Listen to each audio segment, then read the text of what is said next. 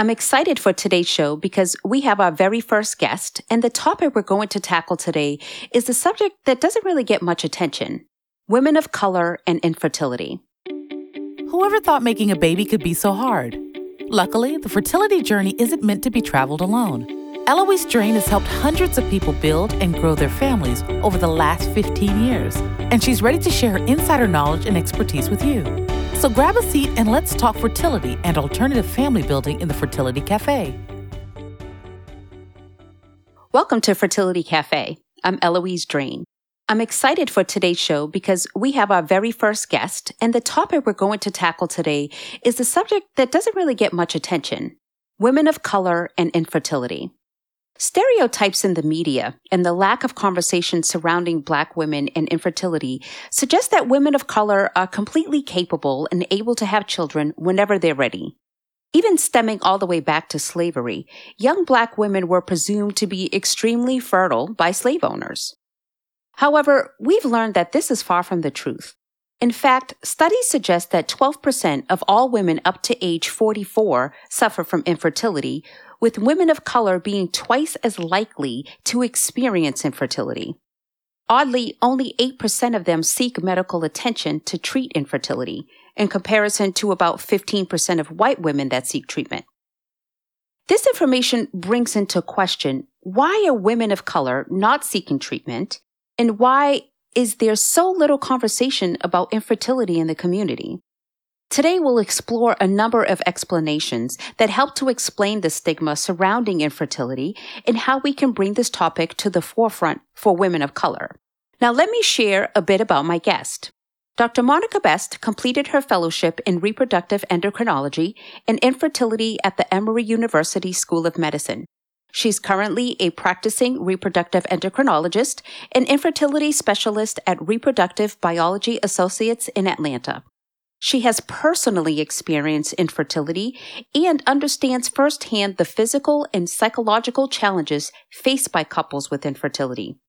Her passion is helping couples through all aspects of their unique infertility journey. It gives her sheer joy to share in the excitement couples experience as they build the family of their dreams. Thank you for joining us on the Fertility Cafe today, Dr. Best. Thank you so much for having me. Yes. I appreciate having the time to sit down and talk about some important issues. Yes, these are very important issues. And you're one of the top reproductive endocrinologists in Atlanta, and you're also African-American woman, which gives you a very unique perspective on our topic today. For more than 15 years, I've witnessed and experienced the lack of communication surrounding infertility in the Black community. And it's astounding that in the year 2020, we still have staggering statistics that show women of color aren't seeking the treatment that they need for infertility. So my first question to you is, why do you feel women of color are 2 times more likely to experience infertility as white women, but seek medical help for half as much? Yeah, so, this is obviously, being a woman of color who has struggled with infertility, it saddens me that people aren't aware of the issues surrounding infertility and don't seek care.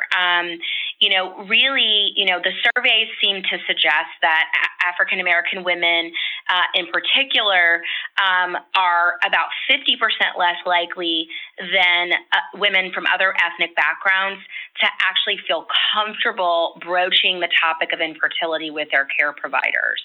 So, it really is sad that, we really struggle in complete silence and don't actually feel comfortable even broaching the topic. If we don't bring something up, if we don't address a problem, then, no one knows how to fix it for us. We tend to be very spiritual people, as African Americans, as am I. But I think infertility should really be viewed just like any other medical problem. Mm-hmm. We have, I think, God in our lives, and we hear people like our moms and our grandmothers telling us, "Baby, just pray about it. If it was meant to be, it would be." Mm-hmm. And, just like any other healthcare problem like diabetes or high blood pressure, we have to talk about it. We have to tackle it like we do any other health problem, and actually do something about it. In these cases. So, do you think another reason too is that from, when we were young, we were taught, girl, you better not get pregnant. You better not, you better go to school. You better get your education. Pregnancy is the last thing that you should have on your mind. And it wasn't even a topic of discussion. No, at least not in my household. Not in my house either. I mean, my parents told me, to get my education, and then there was this open-ended, everything else will come, and, given what I know about reproduction and infertility now, that was really just sort of the worst advice. I mean, we're born with all the eggs we're ever going to have, and over time there's some decline in that number. And no matter how successful I am, or however much education I get, still I have to contend with ovarian physiology. So my parents were very guarded about information as it relates to reproduction, and I think it really hurts us to not have open discussions about how to, plan our families, how to contracept when we are not ready to have children, but still be mindful of how ovarian physiology works, and how, if we are delaying childbearing, we need to be thinking about our fertility. And, if it's something that we want to be able to accomplish at a later time in our life, maybe thinking about fertility preservation, and other ways to be able to guard one's ability to have the family that they want one day. Yes, absolutely. And I think the other factor, for everybody, it doesn't matter what race you are, is cost. Absolutely. Which is a huge factor, especially in so many of the states where fertility care is not even something that is paid for through insurance. And a lot of people are paying all of this out of pocket. So I think cost is going to be a big factor probably for everybody across the board. Not probably, it is a factor for everybody across the board. Yeah, it absolutely is, a factor, for sure. I mean, and, I think women of all ethnic backgrounds are delaying childbearing, and, pursuing other things that sort of compete with this. So it's definitely an issue that's on everyone's mind, regardless of what your ethnic background is. Sure, absolutely. So are there specific fertility and reproductive issues that are more prevalent among women of color than other women? Yes, I mean, one of the biggest health and sort of reproductive issues that Black women struggle with is going to be uterine fibroids. Uterine fibroids are present in about 60% of Caucasian women. So these are common reproductive issues that all women deal with, but African American women have a higher rate of having uterine fibroids, and it's probably about 80%.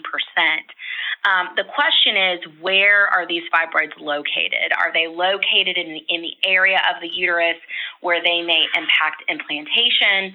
Are they big enough to push on or distort the reproductive anatomy, like distorting or kinking or blocking the fallopian tubes?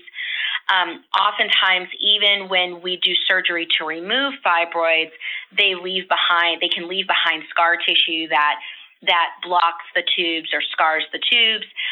Also, this scar tissue may be left behind inside of the uterine cavity that may be an impediment to implantation. So certainly African American women are more likely to have fibroids. They're probably more likely also to have clinically significant uterine fibroids that may impact pregnancy and fertility. Other reproductive problems that may be more common in African American women and men is, basically obesity and other medical problems that stem from obesity and that may negatively impact fertility. Obviously, the obesity epidemic is something that people of all ethnic backgrounds are struggling with, but if you look at the statistics, we may be more likely to struggle with this. So you can have ovulatory disorders that stem from, obesity. Again, other medical problems that are going to impact fertility and pregnancy in women. And then we know in men, obesity can affect, basically the viability of sperm, motility of sperm. So those are things that we need to think about. Are there signs? So if somebody had fibroids, obviously they need to really go to the doctors. But from someone who's younger or who has really no idea, is there any indication to someone to let them know, well, something's going on? Maybe it's fibroid or maybe it's something else, but there's something going on and I need to maybe I need to go and look for someone or seek someone out. Like, what are the signs it's time to come in and see you? And when someone comes in with issues, what can they expect? So I think that's a really sent a whole bunch of questions your way to ask. Just because, understanding if there's a problem, the earlier the better. Just kind of going back to what I talked about in terms of ovarian reserve and us having a limited supply and quality of eggs, so really understanding when there's a problem, when to seek care so that you understand what the challenges are is so important. So, if you're under 35 years of age and you've been either attempting pregnancy for a year, or, again, it's important to read between the lines. You've been having unprotected intercourse and have not been using any contraception for a year and have not conceived. It is a good time for you to come in and undergo an infertility evaluation. If you are over 35, again, going back to that limited supply of eggs and also quality of eggs as we get older, in addition to the fact that you're more likely to have other reproductive problems crop up over time, we give you 6 months to either attempt to conceive without conceiving or have unprotected intercourse without conceiving before we say, look, you really need to come in and seek some answers as to why you're not getting pregnant. If you also are someone who, who is, has issues with ovulation, you don't have regular cycles, you may be someone who may want to come in a little sooner because how can you attempt pregnancy if you're not ovulating? Mm-hmm. So just to, kind of bang your head against the wall and only have 2 cycles a year, that doesn't make sense either. So, if you've got ovulatory dysfunction or you've got irregular menstrual cycles, or, if you know that your partner has an issue with sperm, again, those are reasons to seek care maybe perhaps a little sooner so that we can identify the challenges and get around them and get pregnant. I mean, I know as women, we're used to being poked and prodded at the doctor's office. And Lord, don't get me started on the medieval torture device y'all call the speculum. Exactly. But I'd imagine there are multiple steps involved in diagnosing infertility. And it's more than just an exam or blood work. Can you just walk us through the stages of diagnosis of infertility?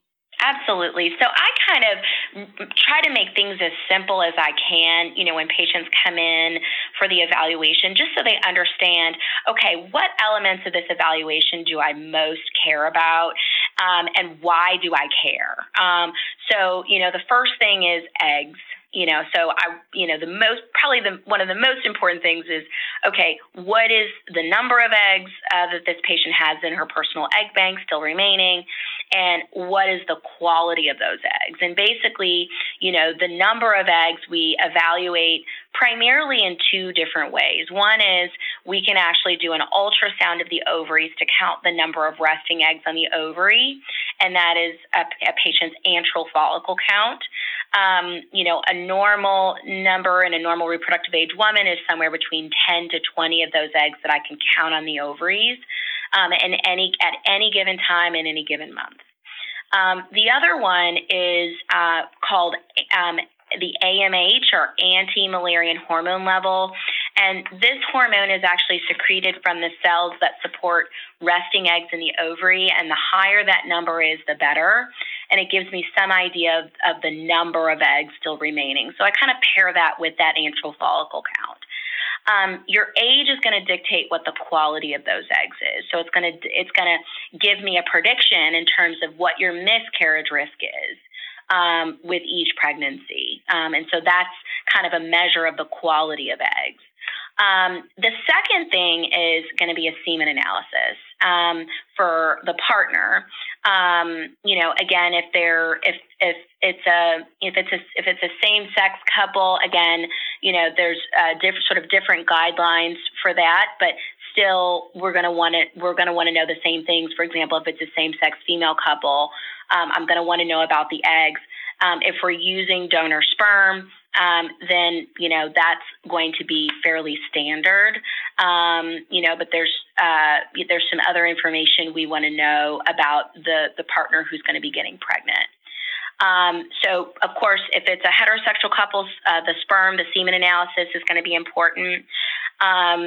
Third, if, again, a couple with infertility comes in, I'm going to want to know, are the tubes open? And so usually we evaluate that with an HSG, or hysterosalpingogram, where we put dye into the uterus and we look at that dye and whether or not it spills out of the tubes under X-ray guidance. And so that's the gold standard for evaluating the tubes. And so I'm going to want to get that information. And then the fourth thing is a careful uterine cavity evaluation. So again, because I tend to be able to pick up in my infertile population more polyps, which are abnormal growths of tissue lining the endometrium of the uterus, or fibroids, I want to get a good evaluation of the uterine cavity. And so what we do is we instill salt water inside of the cavity to bring the walls of the uterus apart so that we can scan through by ultrasound and be able to evaluate the inside of the uterine cavity where implantation occurs to make sure we don't have any pathology like polyps or fibroids that may interfere. So, and I know we can go from pretty much like one extreme to the next, but if you give 100 women, walked into your exam and you just did this diagnosis of infertility, can you break down maybe the percentages of how many would actually need minimal treatment to intermediate treatment to then full-on third-party assistance? Yeah, so, it's a little bit more complicated just because it really depends on what factors are at play in terms of the couple's infertility.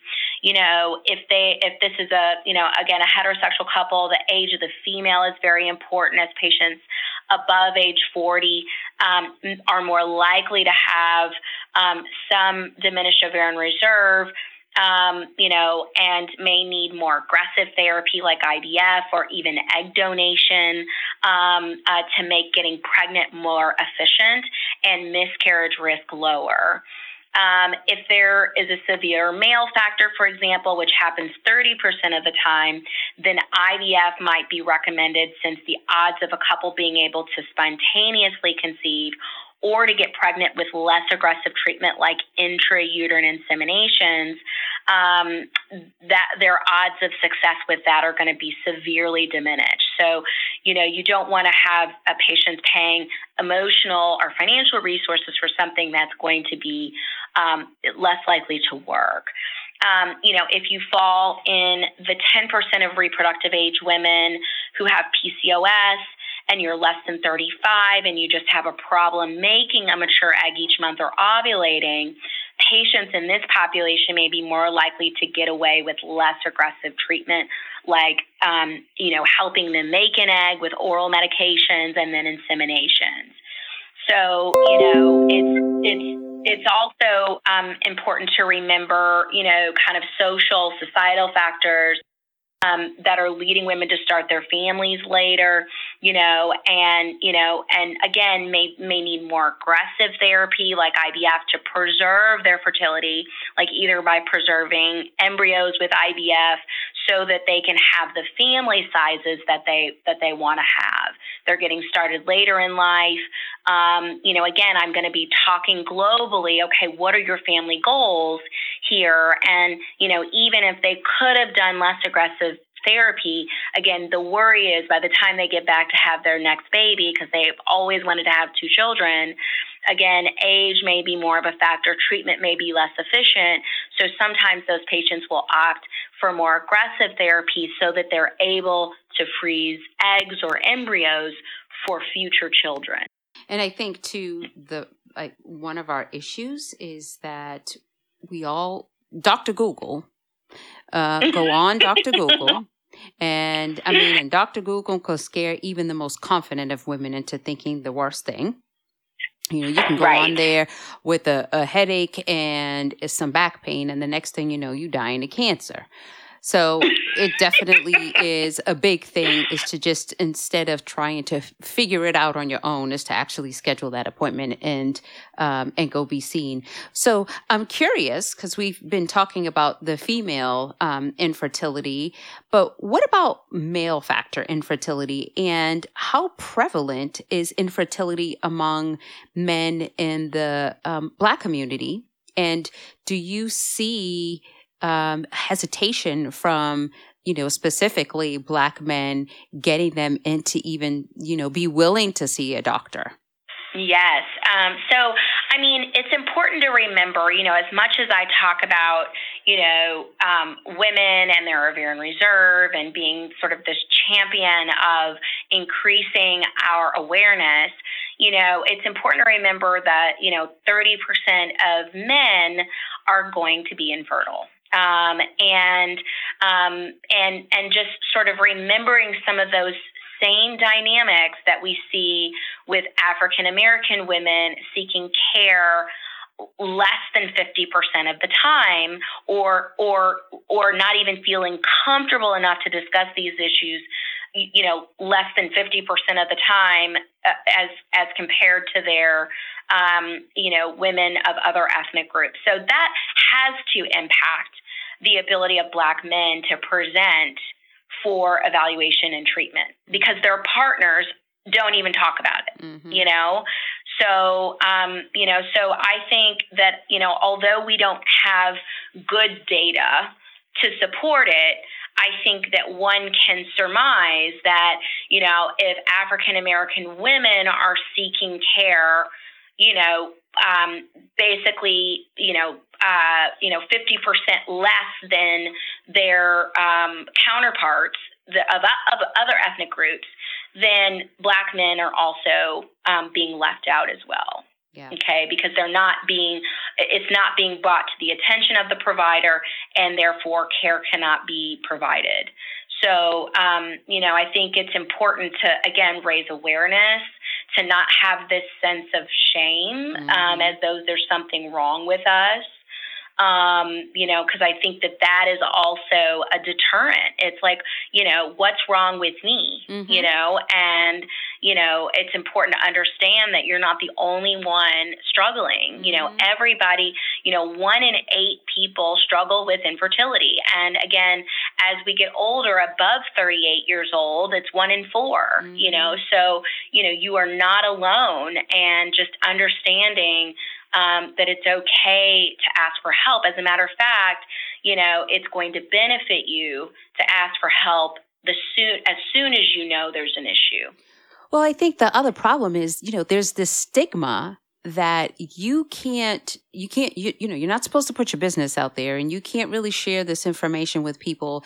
And then it's bad enough that, there's family members or friends who just are completely oblivious to what's going on. And so every 5 minutes they're asking you, okay, when you've been married for all these years, or when are you going to have a baby? And why y'all waiting?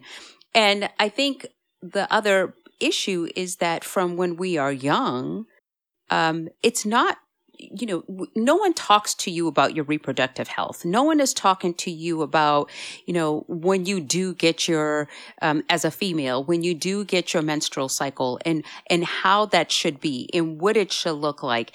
And if you started your cycle at 12 and you were getting it every single month, and then at 15, it completely goes away and you don't see it again, and you haven't been sexually active, that, right. There's no underlying cause of like, well, I didn't really do anything. I mean, why would, and it's just like, well, I don't want to go and tell anybody. Well, I'm sure it'll come back, and it's just like, no. Yeah. Yeah, no, and again, I think that's why, it's really up to us to raise awareness and, speak up, speak out, make sure that we're educating, young women and girls about their reproductive health and presenting options, and an understanding of their body and their physiology, and hopefully, doing the same with men as well. Again, you think about the causes of infertility, 30% are female, 30% are male, 40% both. So when people have these aspirations of having a family and no one has taken the time to talk to them about their reproductive health,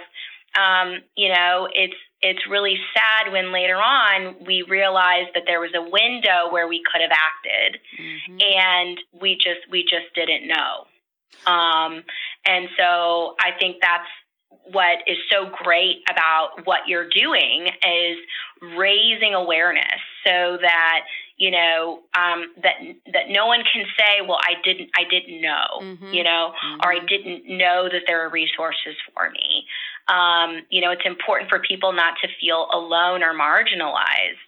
And I think that that's, we, oftentimes as women and men of color, we sort of internalize that and, we don't seek the help that we need. And so I think that's why what you're doing is so important, in terms of educating people about their reproductive health and, trying to preserve our rights to have families when we're ready for them. Sure. Absolutely.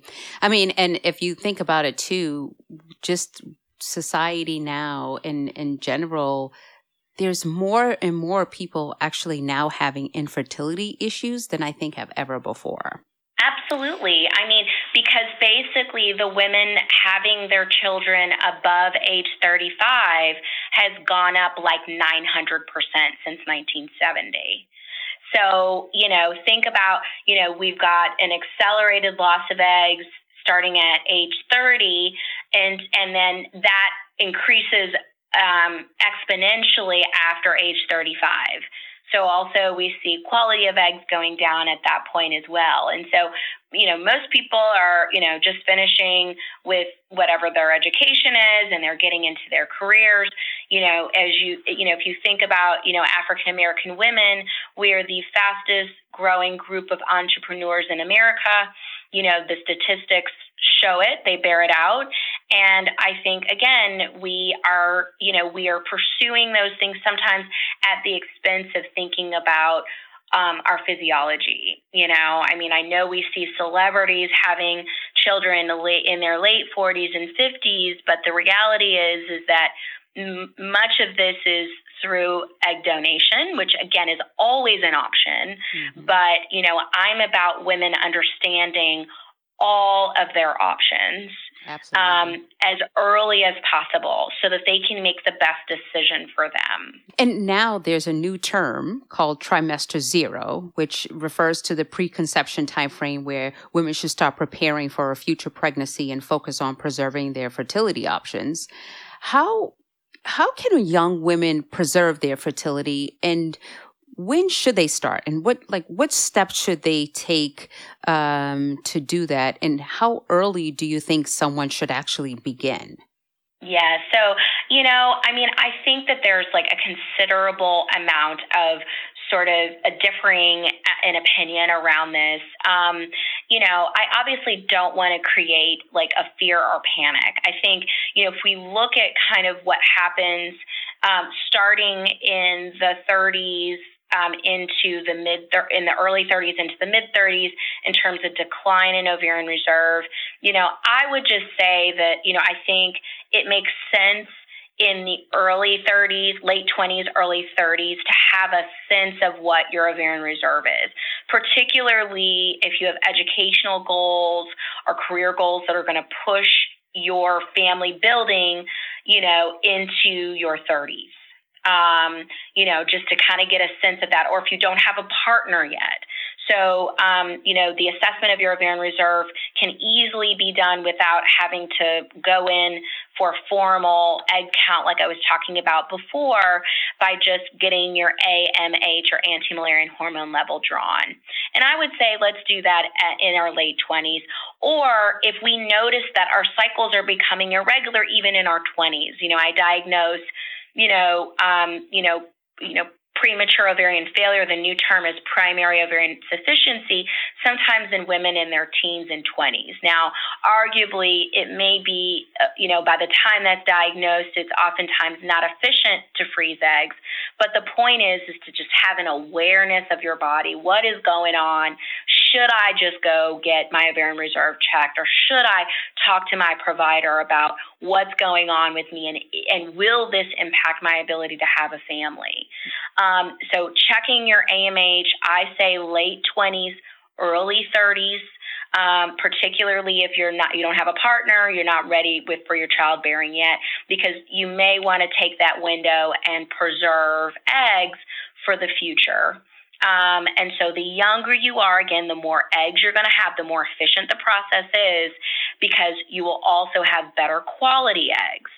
So if you think about what the miscarriage risk or the likelihood of having releasing genetically abnormal eggs, at different age points, the younger you are, the least amount of time those eggs have been around, and the lower your odds of releasing a chromosomally abnormal egg, and that chromosomally abnormal egg leading to an embryo that's abnormal and you having a miscarriage. So at age 25, probably the risk of miscarriage is probably somewhere around 10-15%.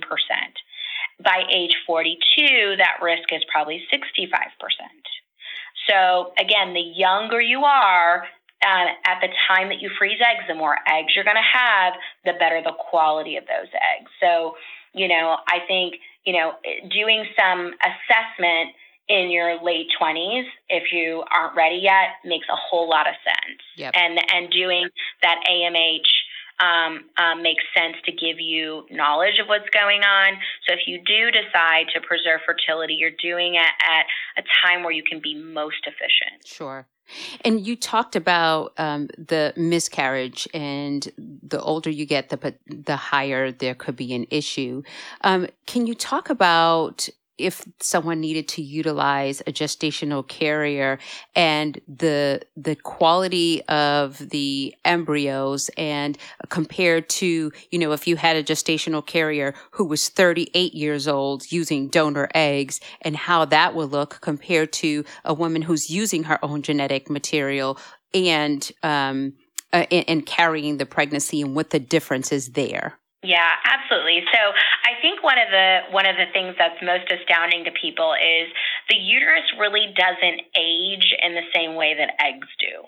Okay, so we have, for example, we have one of the largest donor egg programs in the country, and believe it or not, women up to age 55, as long as they're healthy and they complete certain medical evaluation for clearance, they can conceive up to age 55 with donor egg, with me creating embryos from an egg donor who's less than 30 and potentially their husband's sperm, doing a transfer of those embryos from younger eggs even into a woman who's 50 is going to yield the same pregnancy rate and miscarriage risk as is tied to the age of the egg donor.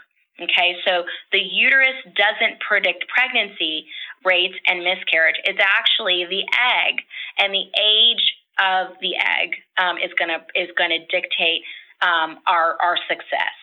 So really, the uterus in a surrogate who's 38, if the eggs are 25, then that surrogate is going to have a 25-year-old's pregnancy rate and miscarriage risk. So, so those things are conserved regardless of the uterus. Again, assuming the uterine cavity is normal, we don't have fibroids or polyps. Again, those are things that would be evaluated. And what about sperm? Does that have a factor in how old the man is when it comes to creating the embryo? Not in the same way that we think about in terms of the age of the egg impacting miscarriage risk and pregnancy rate. The reason why is because men generate fresh sperm from stem cells every 3 months of their life. So the oldest sperm is 3 months. So men don't contribute at all to embryo quality in the same way we think about eggs, because our eggs have been around our entire life. There's an increased risk as we get older of those eggs being genetically injured, and when they're fertilized, giving rise to genetically abnormal embryos. The same risk doesn't exist for men in terms of contributing to embryo quality. So really, it all gets tied into the age of the egg, and that is what predicts pregnancy rates. The younger the egg, the better the pregnancy rate, and the lower the miscarriage risk. So can you talk a little bit about, as women, how the eggs are produced? So, yes, we're born with however many, and they die off and so forth. Yes. So that's kind of the depressing thing about being a female. We have millions of eggs while we're in utero. And then, by the time we know that we lose eggs as we get older, to the point where by the time we reach puberty, we have probably about 500,000 eggs. And then over the course of our reproductive life, say from the age of 12 until the average age of menopause, which is 42, we're going to ovulate about 500 eggs in our entire life. And so, again, as we age, we see this accelerated loss of eggs around age 35 to 40. But what's happening also is, again, those eggs have been around our entire lives. And so there's some increased risk of chromosomal or genetic injury to those eggs as we get older that leads to, again, not only an increased rate of miscarriage, but because we have fewer eggs, it's harder to get pregnant, and it's harder to stay pregnant because of the miscarriage risk. So then what about those women? As you mentioned, you guys have a big donor bank. And for women who are interested in becoming egg donors, how can they be guaranteed that they would have enough eggs for when they decide that they want to have their own children? Yeah, so that's really a good question. When you think about how how a mature egg is produced each month. Again, like I mentioned before, if I were to scan the ovaries, I would see about 10 to 20 resting eggs on the ovary at any given month. Again, you've got thousands of eggs in your personal egg bank, but generally the ones that I can see are the ones that have receptors for what's called FSH, which stimulates the maturation of your eggs over the course of the month. Okay, and so what's going to happen is the brain is going to release FSH, which stimulates usually about 10 to 20 eggs to start to grow in any given month. And then usually by kind of the middle of your cycle, you're going to get an LH surge, which is going to help you ovulate your one mature egg out of those 10 to 20 that were growing at the beginning of the month. And so you're going to release that one egg, and then what's going to happen is those other 9 to 19 are going to die. Okay, so they didn't vie well enough to become your one dominant egg, dominant follicle out of those 10 to 20, so they're going to die. If that egg that gets ovulated and hopefully gets picked up by the fallopian tube doesn't end up getting fertilized there, that egg is going to die. So ultimately, what we're doing with IVF is we're giving medications to overwhelm the system so we no longer have competition among those 10 to 20 eggs, and we can stimulate the growth of all 10 of those follicles and rescue them. Okay, because remember, they would have died in your natural cycle, right? And so by giving more FSH, like we do with IVF, we're rescuing the remainder of those follicles. And so what we're doing is we're maturing. Instead of having one mature egg like in your natural cycle, we're giving injectable medications to hopefully yield 10 to 20 mature eggs. Again, only mature eggs can be fertilized. So we don't have a net loss of eggs in donors that come through that donate their eggs. All we're doing is rescuing what would have died that month. So there isn't a net reduction in someone's eggs when they come and donate their eggs, if they're a donor. Okay. So, I think it's just important for those donors, just like all women, to be mindful of their ovarian reserve and be thinking about when do they want to start their family and preserving their ability to be able to do that efficiently by understanding what's going on with their ovarian reserve. By default, women who are donors are going to have excellent ovarian reserve, but they're also going to be less than 30 years of age, right? So, most of us are going to have a good number of eggs and a good quality of eggs at that point. But, donors may run into problems just like the rest of us do by waiting too long to start their family. And then overall, their number of eggs is going to decline. But the act of donating your eggs does not reduce your net number of eggs that you'll have for later. That number is going to be the same and decline as it would with age, just like everyone else.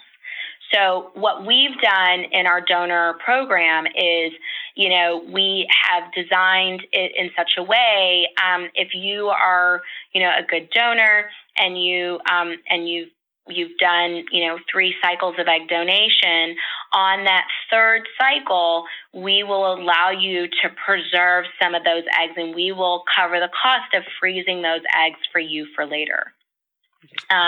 So which I think is great. But again, it's not because the process is going to decrease your net number of eggs that you will have for yourself later, but I think it's a good idea, and it's really a good service to offer our donors who are doing something good for someone that ultimately will get pregnant with their eggs. Right. So, Dr. Best, I know we have talked for quite some bit, and I know we could probably go on and on this because there's a whole lot of other questions that keep popping in my head, and I'm like, no, let me just stop here. But is there any we could talk forever. I know. But is there any final points that you wanted to kind of share that you think that would be beneficial for, the listeners to know? Yeah, I mean, I think probably, my like I said before in this discussion, I feel like I am the champion for, increasing awareness and education to young women. Being a physician who also struggled with infertility myself, I am so grateful to have had the knowledge to check my AMH. Of course, when I evaluated my AMH, it was low, and it allowed me to be able to act. And so, I was able to do IVF and conceive my daughter, and also able to do fertility preservation by being able to freeze eggs and embryos for later, so that I had the option to have another child in the future more efficiently, knowing that I had started so late in the game because I had to go to college and then med school and then residency and then fellowship before I was ready, you know. So, I was already starting in my mid-30s, and I just, I'm just grateful for the knowledge, and I think that is what I feel like is most important for us to educate and empower and impart this knowledge to women so that they understand and they can, they can assess their ovarian reserve and understand what options they have and be more efficient at building the families that they want to have for themselves, because, everybody wants it all. But we have to learn how to, as they say, walk and chew gum together, focus on what our career and educational aspirations are, and still be thinking about how do we guard our ovarian reserve. People are building, blended families, and, potentially, remarrying and wanting to start families anew, and, just having the ability to preserve fertility really leaves options for women that didn't exist before. Men can go restart and build and have other families, but women can't, So I think up until this point, before we had the ability to preserve fertility, I think, women didn't have as many options as they have, and so I think, just education is so important. And again, that's why I think this opportunity is so great. And, having a fertility cafe that allows us to have these discussions. Absolutely. Yep. Yeah. Absolutely. Well, thank you so much for joining me. I really appreciate it. You're so welcome anytime. Absolutely. So if someone is interested, or if they're curious, or if they need some help and they just like, maybe I should call her, where should they reach you? So, our website is rbaivf.com. If you want to call to schedule an appointment with me, you can call 470-552-2624, or again, just visit our website, and there is information out there for how to schedule a consultation with any one of our reproductive endocrinologists. Awesome. Well, thank you so much, Dr. Bessie. Appreciate it. Thank you so much, Eloise. I appreciate the opportunity. Wow. That was a lot of great information, right? So let me sum it all up. To start, I think step 1 is raising awareness and educating women on their bodies and the potential issues they might face in reproduction and infertility. And step 2 is taking action. Getting women, Black, white, Hispanic, Indian, Asian, Jewish, all of the women, to take the bold step to seek out answers to why they're having trouble conceiving. Taking that step can be an emotional roller coaster. Even something as simple as making the appointment can be intimidating.